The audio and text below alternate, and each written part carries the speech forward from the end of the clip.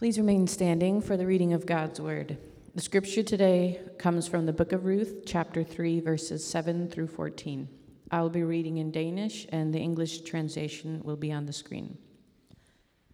Da Boaz havde spist et godt måltid mad, lagde han sig veltilfreds ned ved siden af en dynge korn og faldt i søvn. Ruth lystede sig forsigtigt hen til ham, løftede kappen væk fra hans fødder og lagde sig der. Midt om natten vågnede Boaz med et sæt og blev meget forbavset over, at der lå en kvinde ved hans fødder. Hvem er du? Udbrød han. Det er Ruth, deres tjenerinde, svarede hun. Jeg søger ly under deres vinger, fordi de er en nær slægtning, og de har ansvar for at tage dem af mig. Gud velsigne dig, min pige, udbrød han.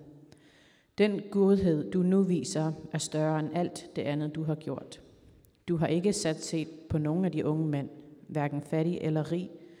Du kan være sikker på, at jeg vil gøre alt, hvad du beder mig om, min pige. Alle ved, hvor storsindet en kvinde du er.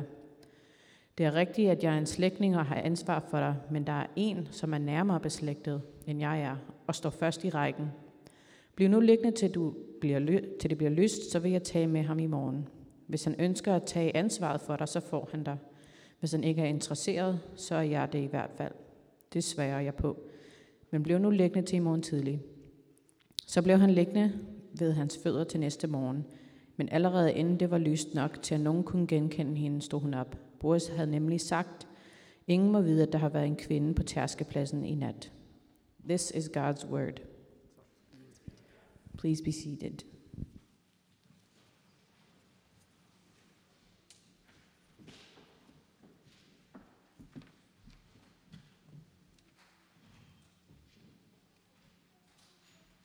Morning, church. My name is Brian. If I've never met you before, I am the pastor here at Trinity City Church. Thanks for gathering here and tuning in at home.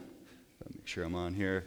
A couple announcements in terms of the sermon series and the service coming up here. We're in the book of Ruth right now, and after this book, that will get us to the beginning of June, we are going to switch to a 3-week sermon series on the offices of Christ. If you're not familiar with those offices it's Christ as King and Priest and Prophet. Those are the 3 sermons that will get us to July. And then in July, we switch to sort of an annual sermon series that we've been doing on summer in the Psalms. And we are, in the 60s now, so this would be about the 6th summer that we take about 10 Psalms and we preach through those for a big chunk of the summer. And hopefully, in 15 years, we'll get them all covered. That's the goal. One reminder on July 4th, that is on a Sunday, that service is going to be pre-recorded, and that will serve as a nice natural break for doing things a bit different on July 11th. On July 11th, we will continue to stream the service as we have been throughout the last year, but we're switching to only streaming the first half of the service, which is the liturgy of the word. So that goes from call to worship through the end of the message and the sermon. And then at that point, the stream will stop, and the liturgy of the table, or the portion of communion for our service, will just be in person. And the hope with that is we always knew that we were going to move back to more of an emphasis on in-person communion. We've done weekly communion throughout this pandemic and have practiced what's so-called virtual communion to really try to maintain some sort of consistency, but we always knew it wasn't ideal, and we wanted to switch back to the more ideal in-person embodied experience of the communion table. So that is the plan, to do that on July 11th. That doesn't mean, however, those that are, for various reasons, still choosing to stream the service at home, that you won't have access to communion. What we're encouraging you to do is to reach out to us, and we're just going back to the old school practice of a home visit where a church leader will take communion to you and practice safely that sacrament with you. So that will occur on July 11th. And if you're streaming at home and you are interested in one of those home visits, please reach out to us. We'd love to set that up with you. Well, before we dive into Ruth chapter 3, let's pray. Lord Jesus, we are centering our hearts and our lives again on you. That's why we pause on Sunday corporately as a local church, because you are everything. God, in your Son, you have done marvelous things, glorious things that have captivated us, that have changed our lives, that have restructured things to be more inclined to your ways and your love and your renewal of all things. So, Holy Spirit, help us to be again pulled to the kindness of the cross of Jesus Christ. In Jesus' name we pray. Amen. I had a bit of a theological conversation this week with a 4 to 5-year-old. It would be the guess of her age. She was visiting a neighbor of ours, and what often happens in our neighborhood right now is like there's this group of about 15 kids that just go up and down the block and play outside with one another. I was outside setting up these gymnastic bars that the neighbor kids like to flip over and risk injury on. And I was setting those up, and this little girl was there talking to me, and she was a little bit naughty, and she in fact admitted it. We were trying to get the mat ready that is placed under the gymnastic bars, and so we were trying to wipe it down, but she would take a rag and kind of like fling it around like this and get me wet, and she thought that was hilarious. And she's like, I like to get grown-ups wet with water. And I was like, well, do you like to get soaked with water? She's like, no, just grown-ups, is what she said. And then she even said, like, sometimes I like to be naughty. I like to misbehave. And she says that when the big kids are around, meaning grown-ups, I try not to be, but when they're gone, I like to be naughty. And this girl, I was just really thinking this was hilarious that she's confessing these things to me. She doesn't even know I'm a pastor. And then I'm trying to put these bars together, and it takes a while. You have to put like some screws and nuts and bolts together and all that type of thing. So she was getting antsy. She didn't like that she had to wait for this to be done. And I could tell that, and I said, well, you have to be patient. She's like, when's this going to be done? I want to go on these things. I'm like, well, you have to wait. It's not done yet. You have to be patient. And then she says to me, this is so funny. She says, God did not give me patience. And I'm like, she doesn't know this, but like all these theological categories in my brain are exploding at this point, right? I'm just like, I said, in my heart, I'm going through systematic theology, I'm going through verses. So I keep all that in my heart, so I just simply say, well, that's not true. I said, God gives everybody patience, and it's kind of like a muscle, and if it's weak for you, you have to strengthen it by practicing it. And she thinks about it, this profound pastoral statement that I gave her, and she goes, no, God didn't give me that. So that was the theological debate I had this week. I still think I was on the right side, and this 4 to 5-year-old was not. But she'll get there. Maybe she'll visit again, and we'll have some more theological talks. But one of the things I was thinking about as it relates to this message, we were talking about patience, but a huge theme of the book of Ruth is the character attribute of kindness. And just like patience, kindness is a muscle you can work. It's something that you can strengthen. In this book of the Bible, and indeed the whole of Scripture, kindness is rooted in who God is and his character. And when the word kindness is being used, sometimes it's translated as loving kindness in the Psalms. It's God's commitment in himself, this holy commitment to a people to reveal his glory, to be faithful to them, to be kind and gracious, abounding in steadfast mercy. All that is wrapped up in this word, kindness. And here in the book of Ruth, we have these characters that embody in very practical and tangible ways God's kindness. And we see that fleshed out in the character of Naomi and Ruth and Boaz. And what they've been showing us is as we worship the God of kindness, this is a character trait in us that can grow and can be strengthened. God has indeed given you the ability to be kind and patient, but the focus here is kindness. So we continue to see this play out in Ruth chapter 3, and one of the most, I think, just fascinating chapters in this book. It's, as you'll see in a little bit, this is one of the chapters that I was really, really excited to tackle because there's so much going on here culturally, like what exactly is happening on this threshing room floor. And we're about to find that out here in a little bit. So turn your attention to Ruth chapter 3. Let's start in verse 1. One day, Ruth's mother-in-law, Naomi, said to her, "My daughter, I must find a home for you where you will be well provided for. Now Boaz, with whose women you have worked, is a relative of ours. Tonight he will be winnowing barley on the threshing floor. Wash, put on perfume, and get dressed in your best clothes. Then go down to the threshing floor, but don't let him know you are there until he has finished eating and drinking. When he lies down, note the place where he is lying. Then go, uncover his feet, and lie down. He will tell you what to do." "I will do whatever you say," Ruth answered. So here's the background. Several weeks has went by from the moment that Ruth and Boaz just met. And Boaz is likely continuing in this time to show kindness to Ruth and Naomi, providing for them. And now Naomi, who is Ruth's mother-in-law, comes up with this plan to take the relationship between Boaz and Ruth to the next level. So Naomi reviews this problem that they're facing. Ruth and Naomi, they don't have a home, as she said. That is, they don't have a economic and emotional certainty that a family structure in the ancient Near Eastern context provided.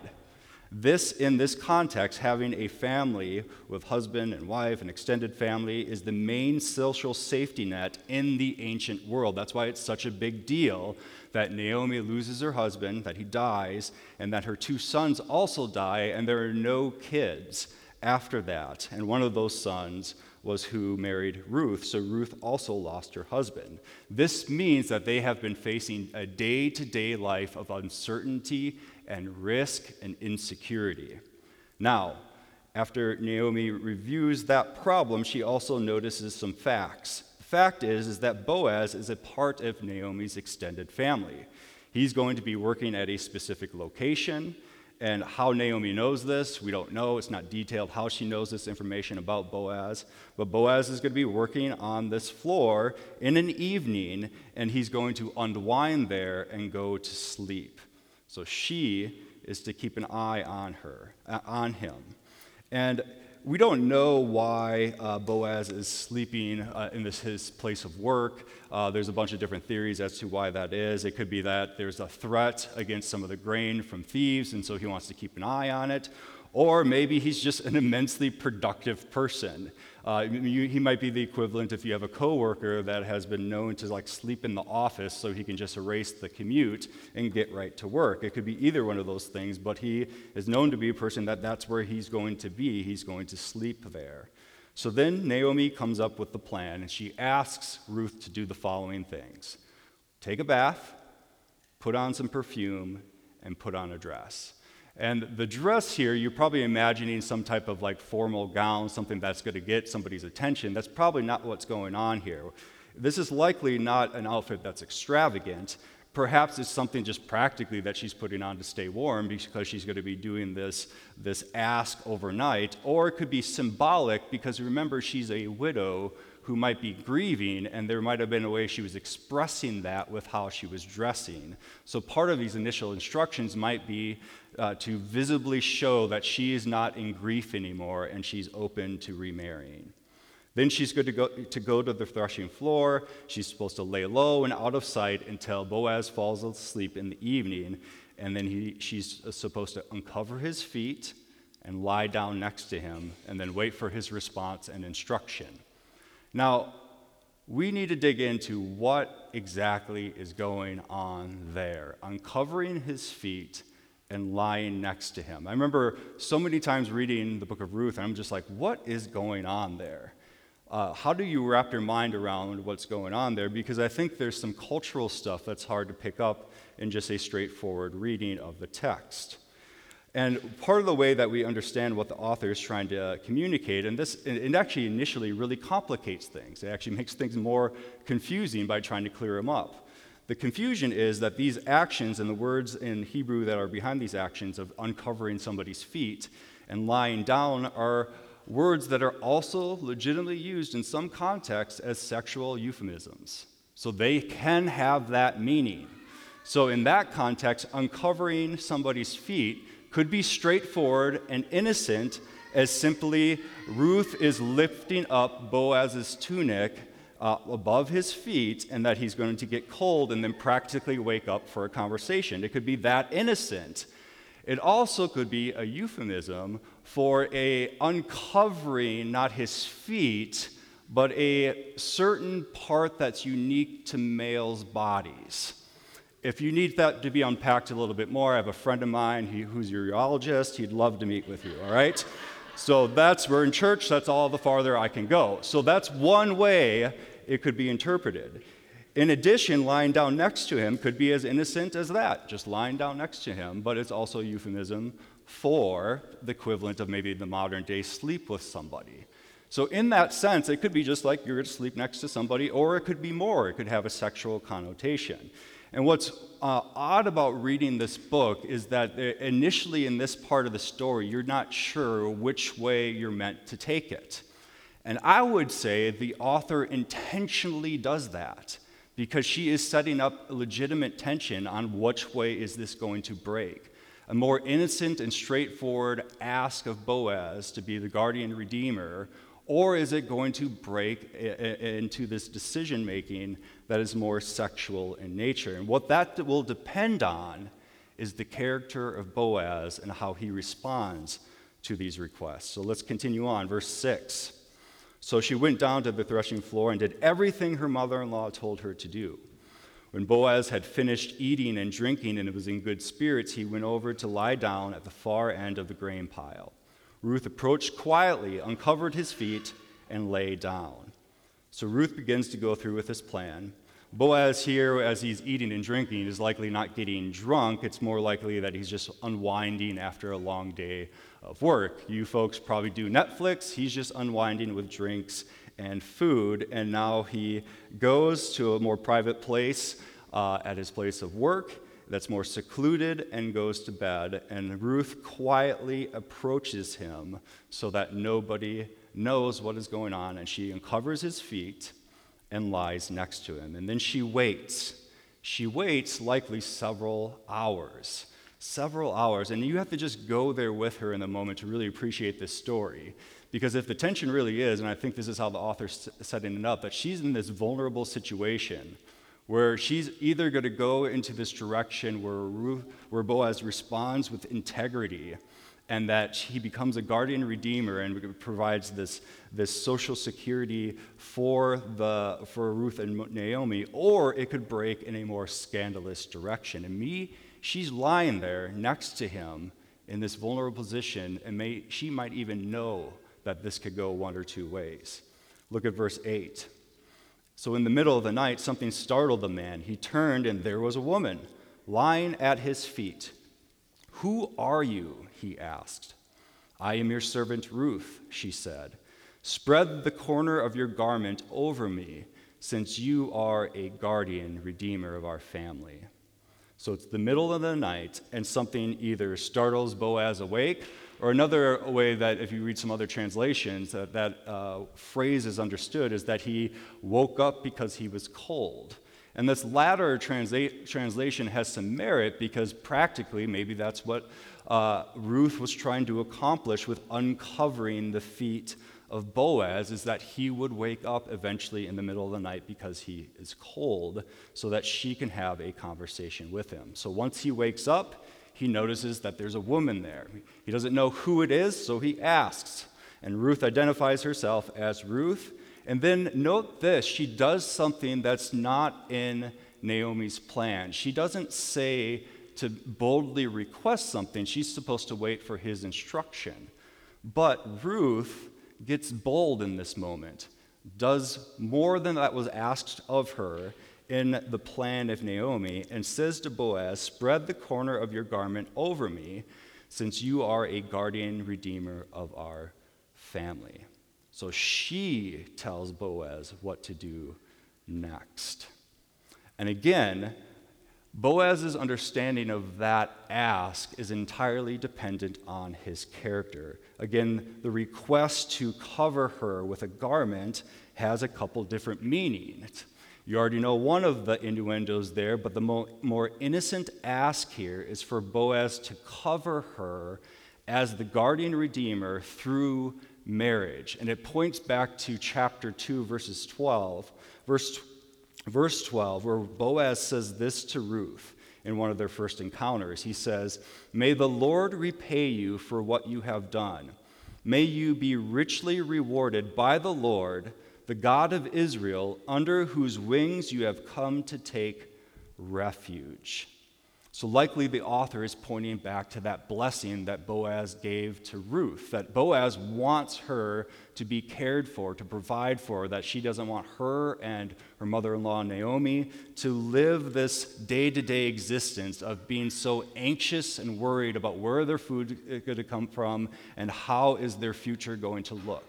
He wants God to bless them and take them under the Lord's wings for refuge. So Ruth, with this request, is essentially saying, now I want the Lord to use you to be a place of provision and refuge and comfort for my family through this cultural expression that we've been talking about.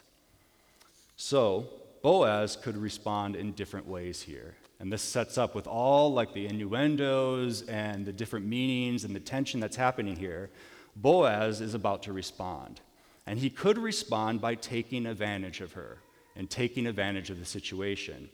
Or he could take advantage of her not through physical action, but by emotionally telling the village, telling the community what she had done and shaming her. He is in a position where he could do either one of those things. Or he could show her favor and kindness by responding appropriately to the innocent request that's being made. So, let's see what happens. Verse 10. "The Lord bless you, my daughter," he replied.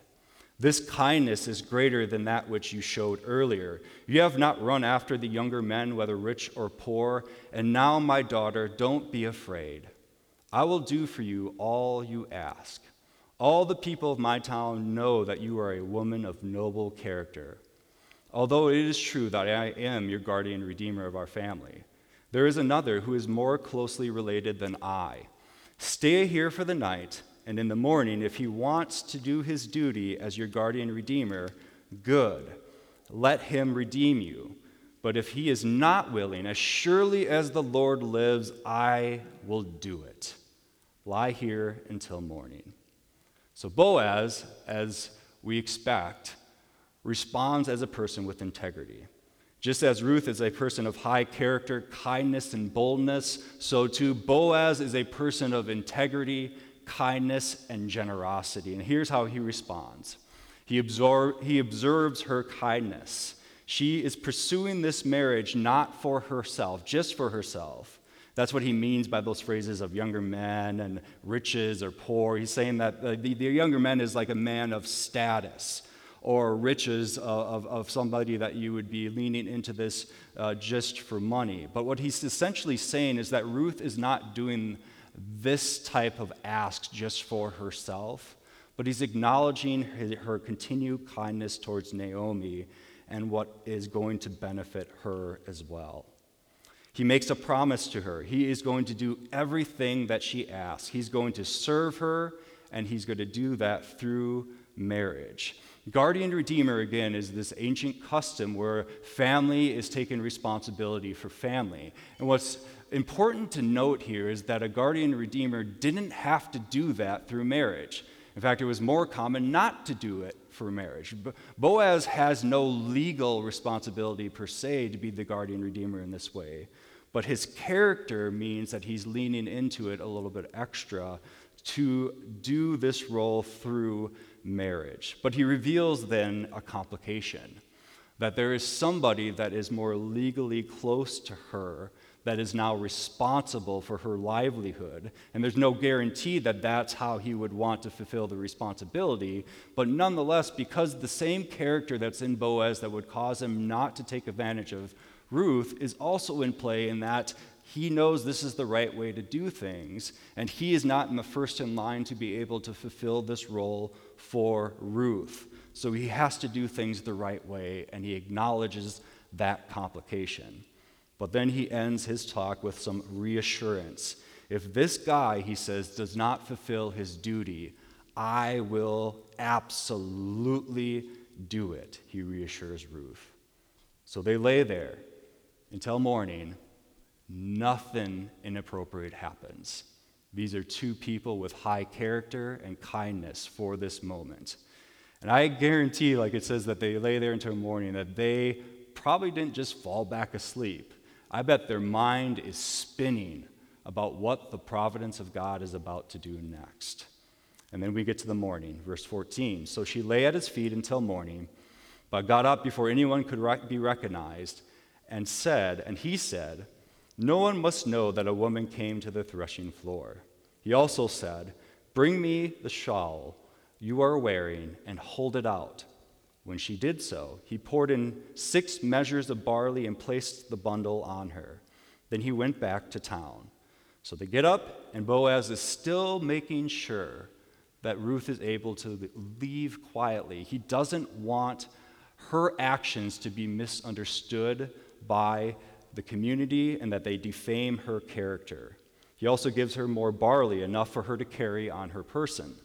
And perhaps this gives Ruth a reason, if she's encountered by somebody, why she was there. She was there to get barley from Boaz, as she has been before, and nothing more. But we soon find out that it is also a gesture towards her mother-in-law, Naomi. We see that in verses 16 through 18.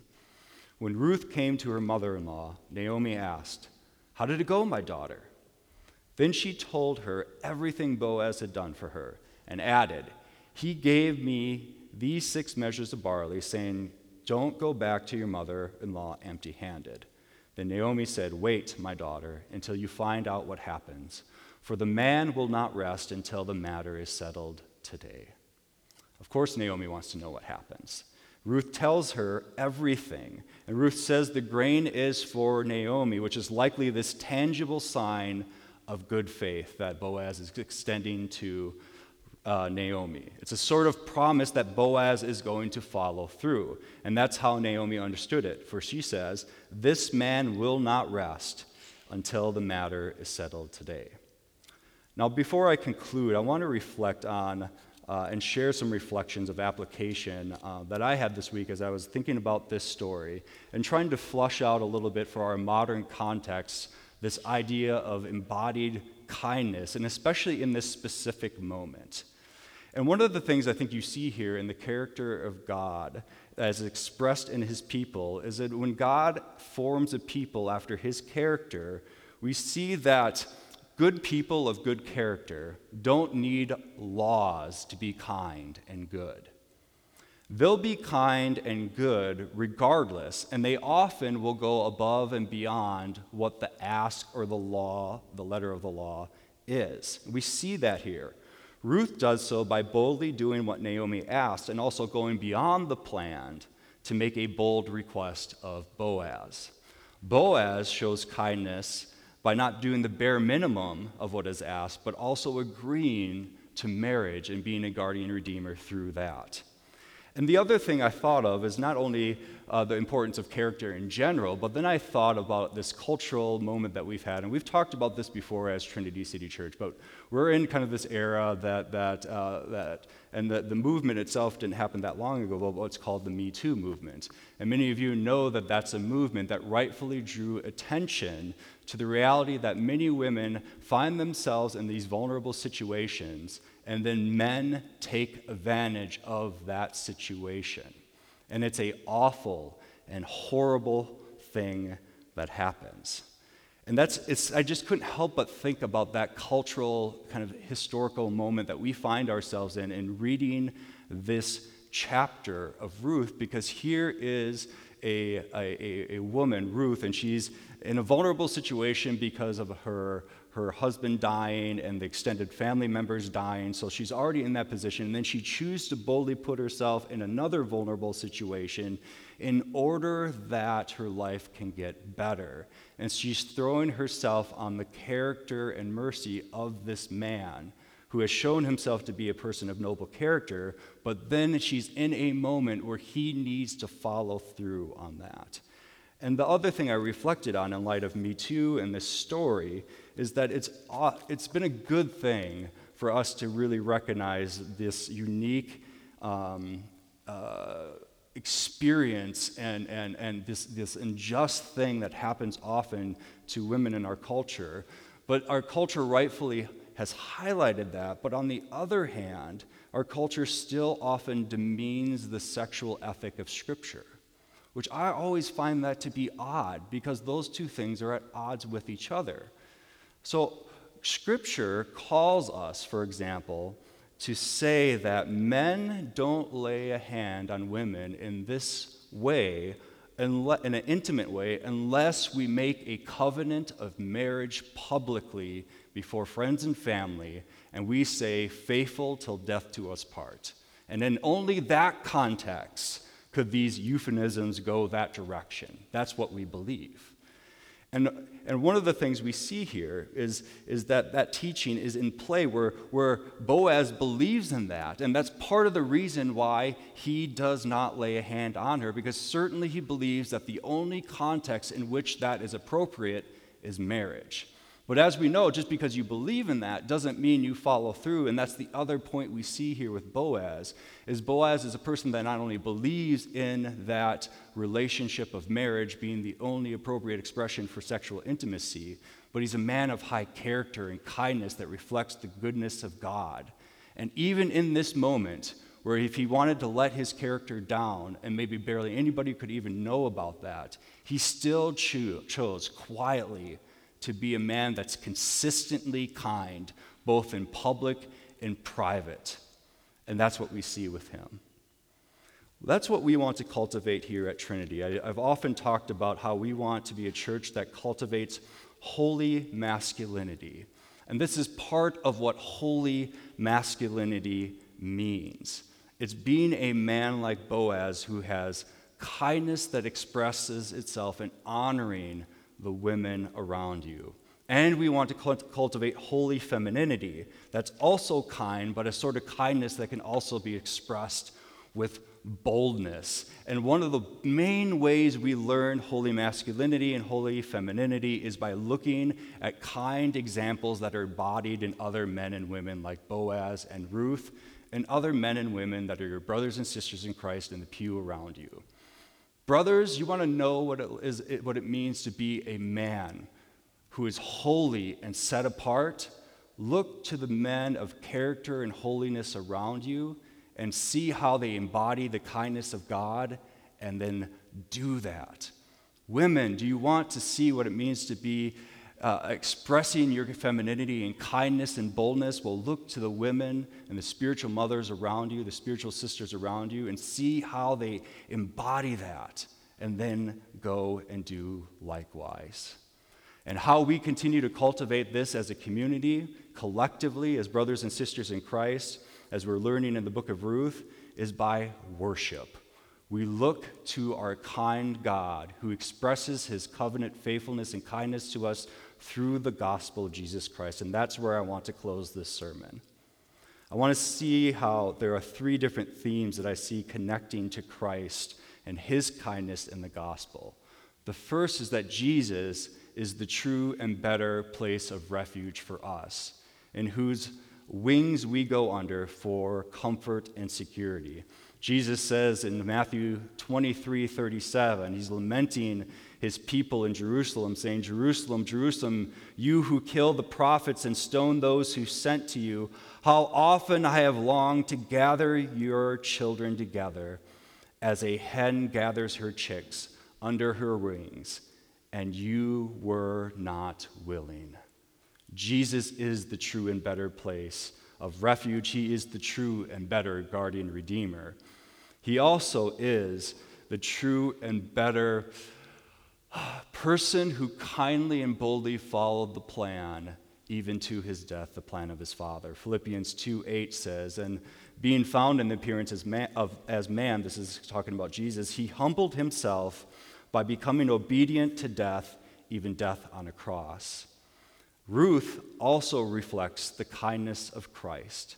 in her boldness to follow this plan of redemption that Naomi laid out, but Jesus does it in a more magnificent and eternal way as God the Father has laid out the plan of redemption for all people, and Jesus followed that plan, expressed his covenant kindness in following that plan, even if it meant laying down his life on the cross.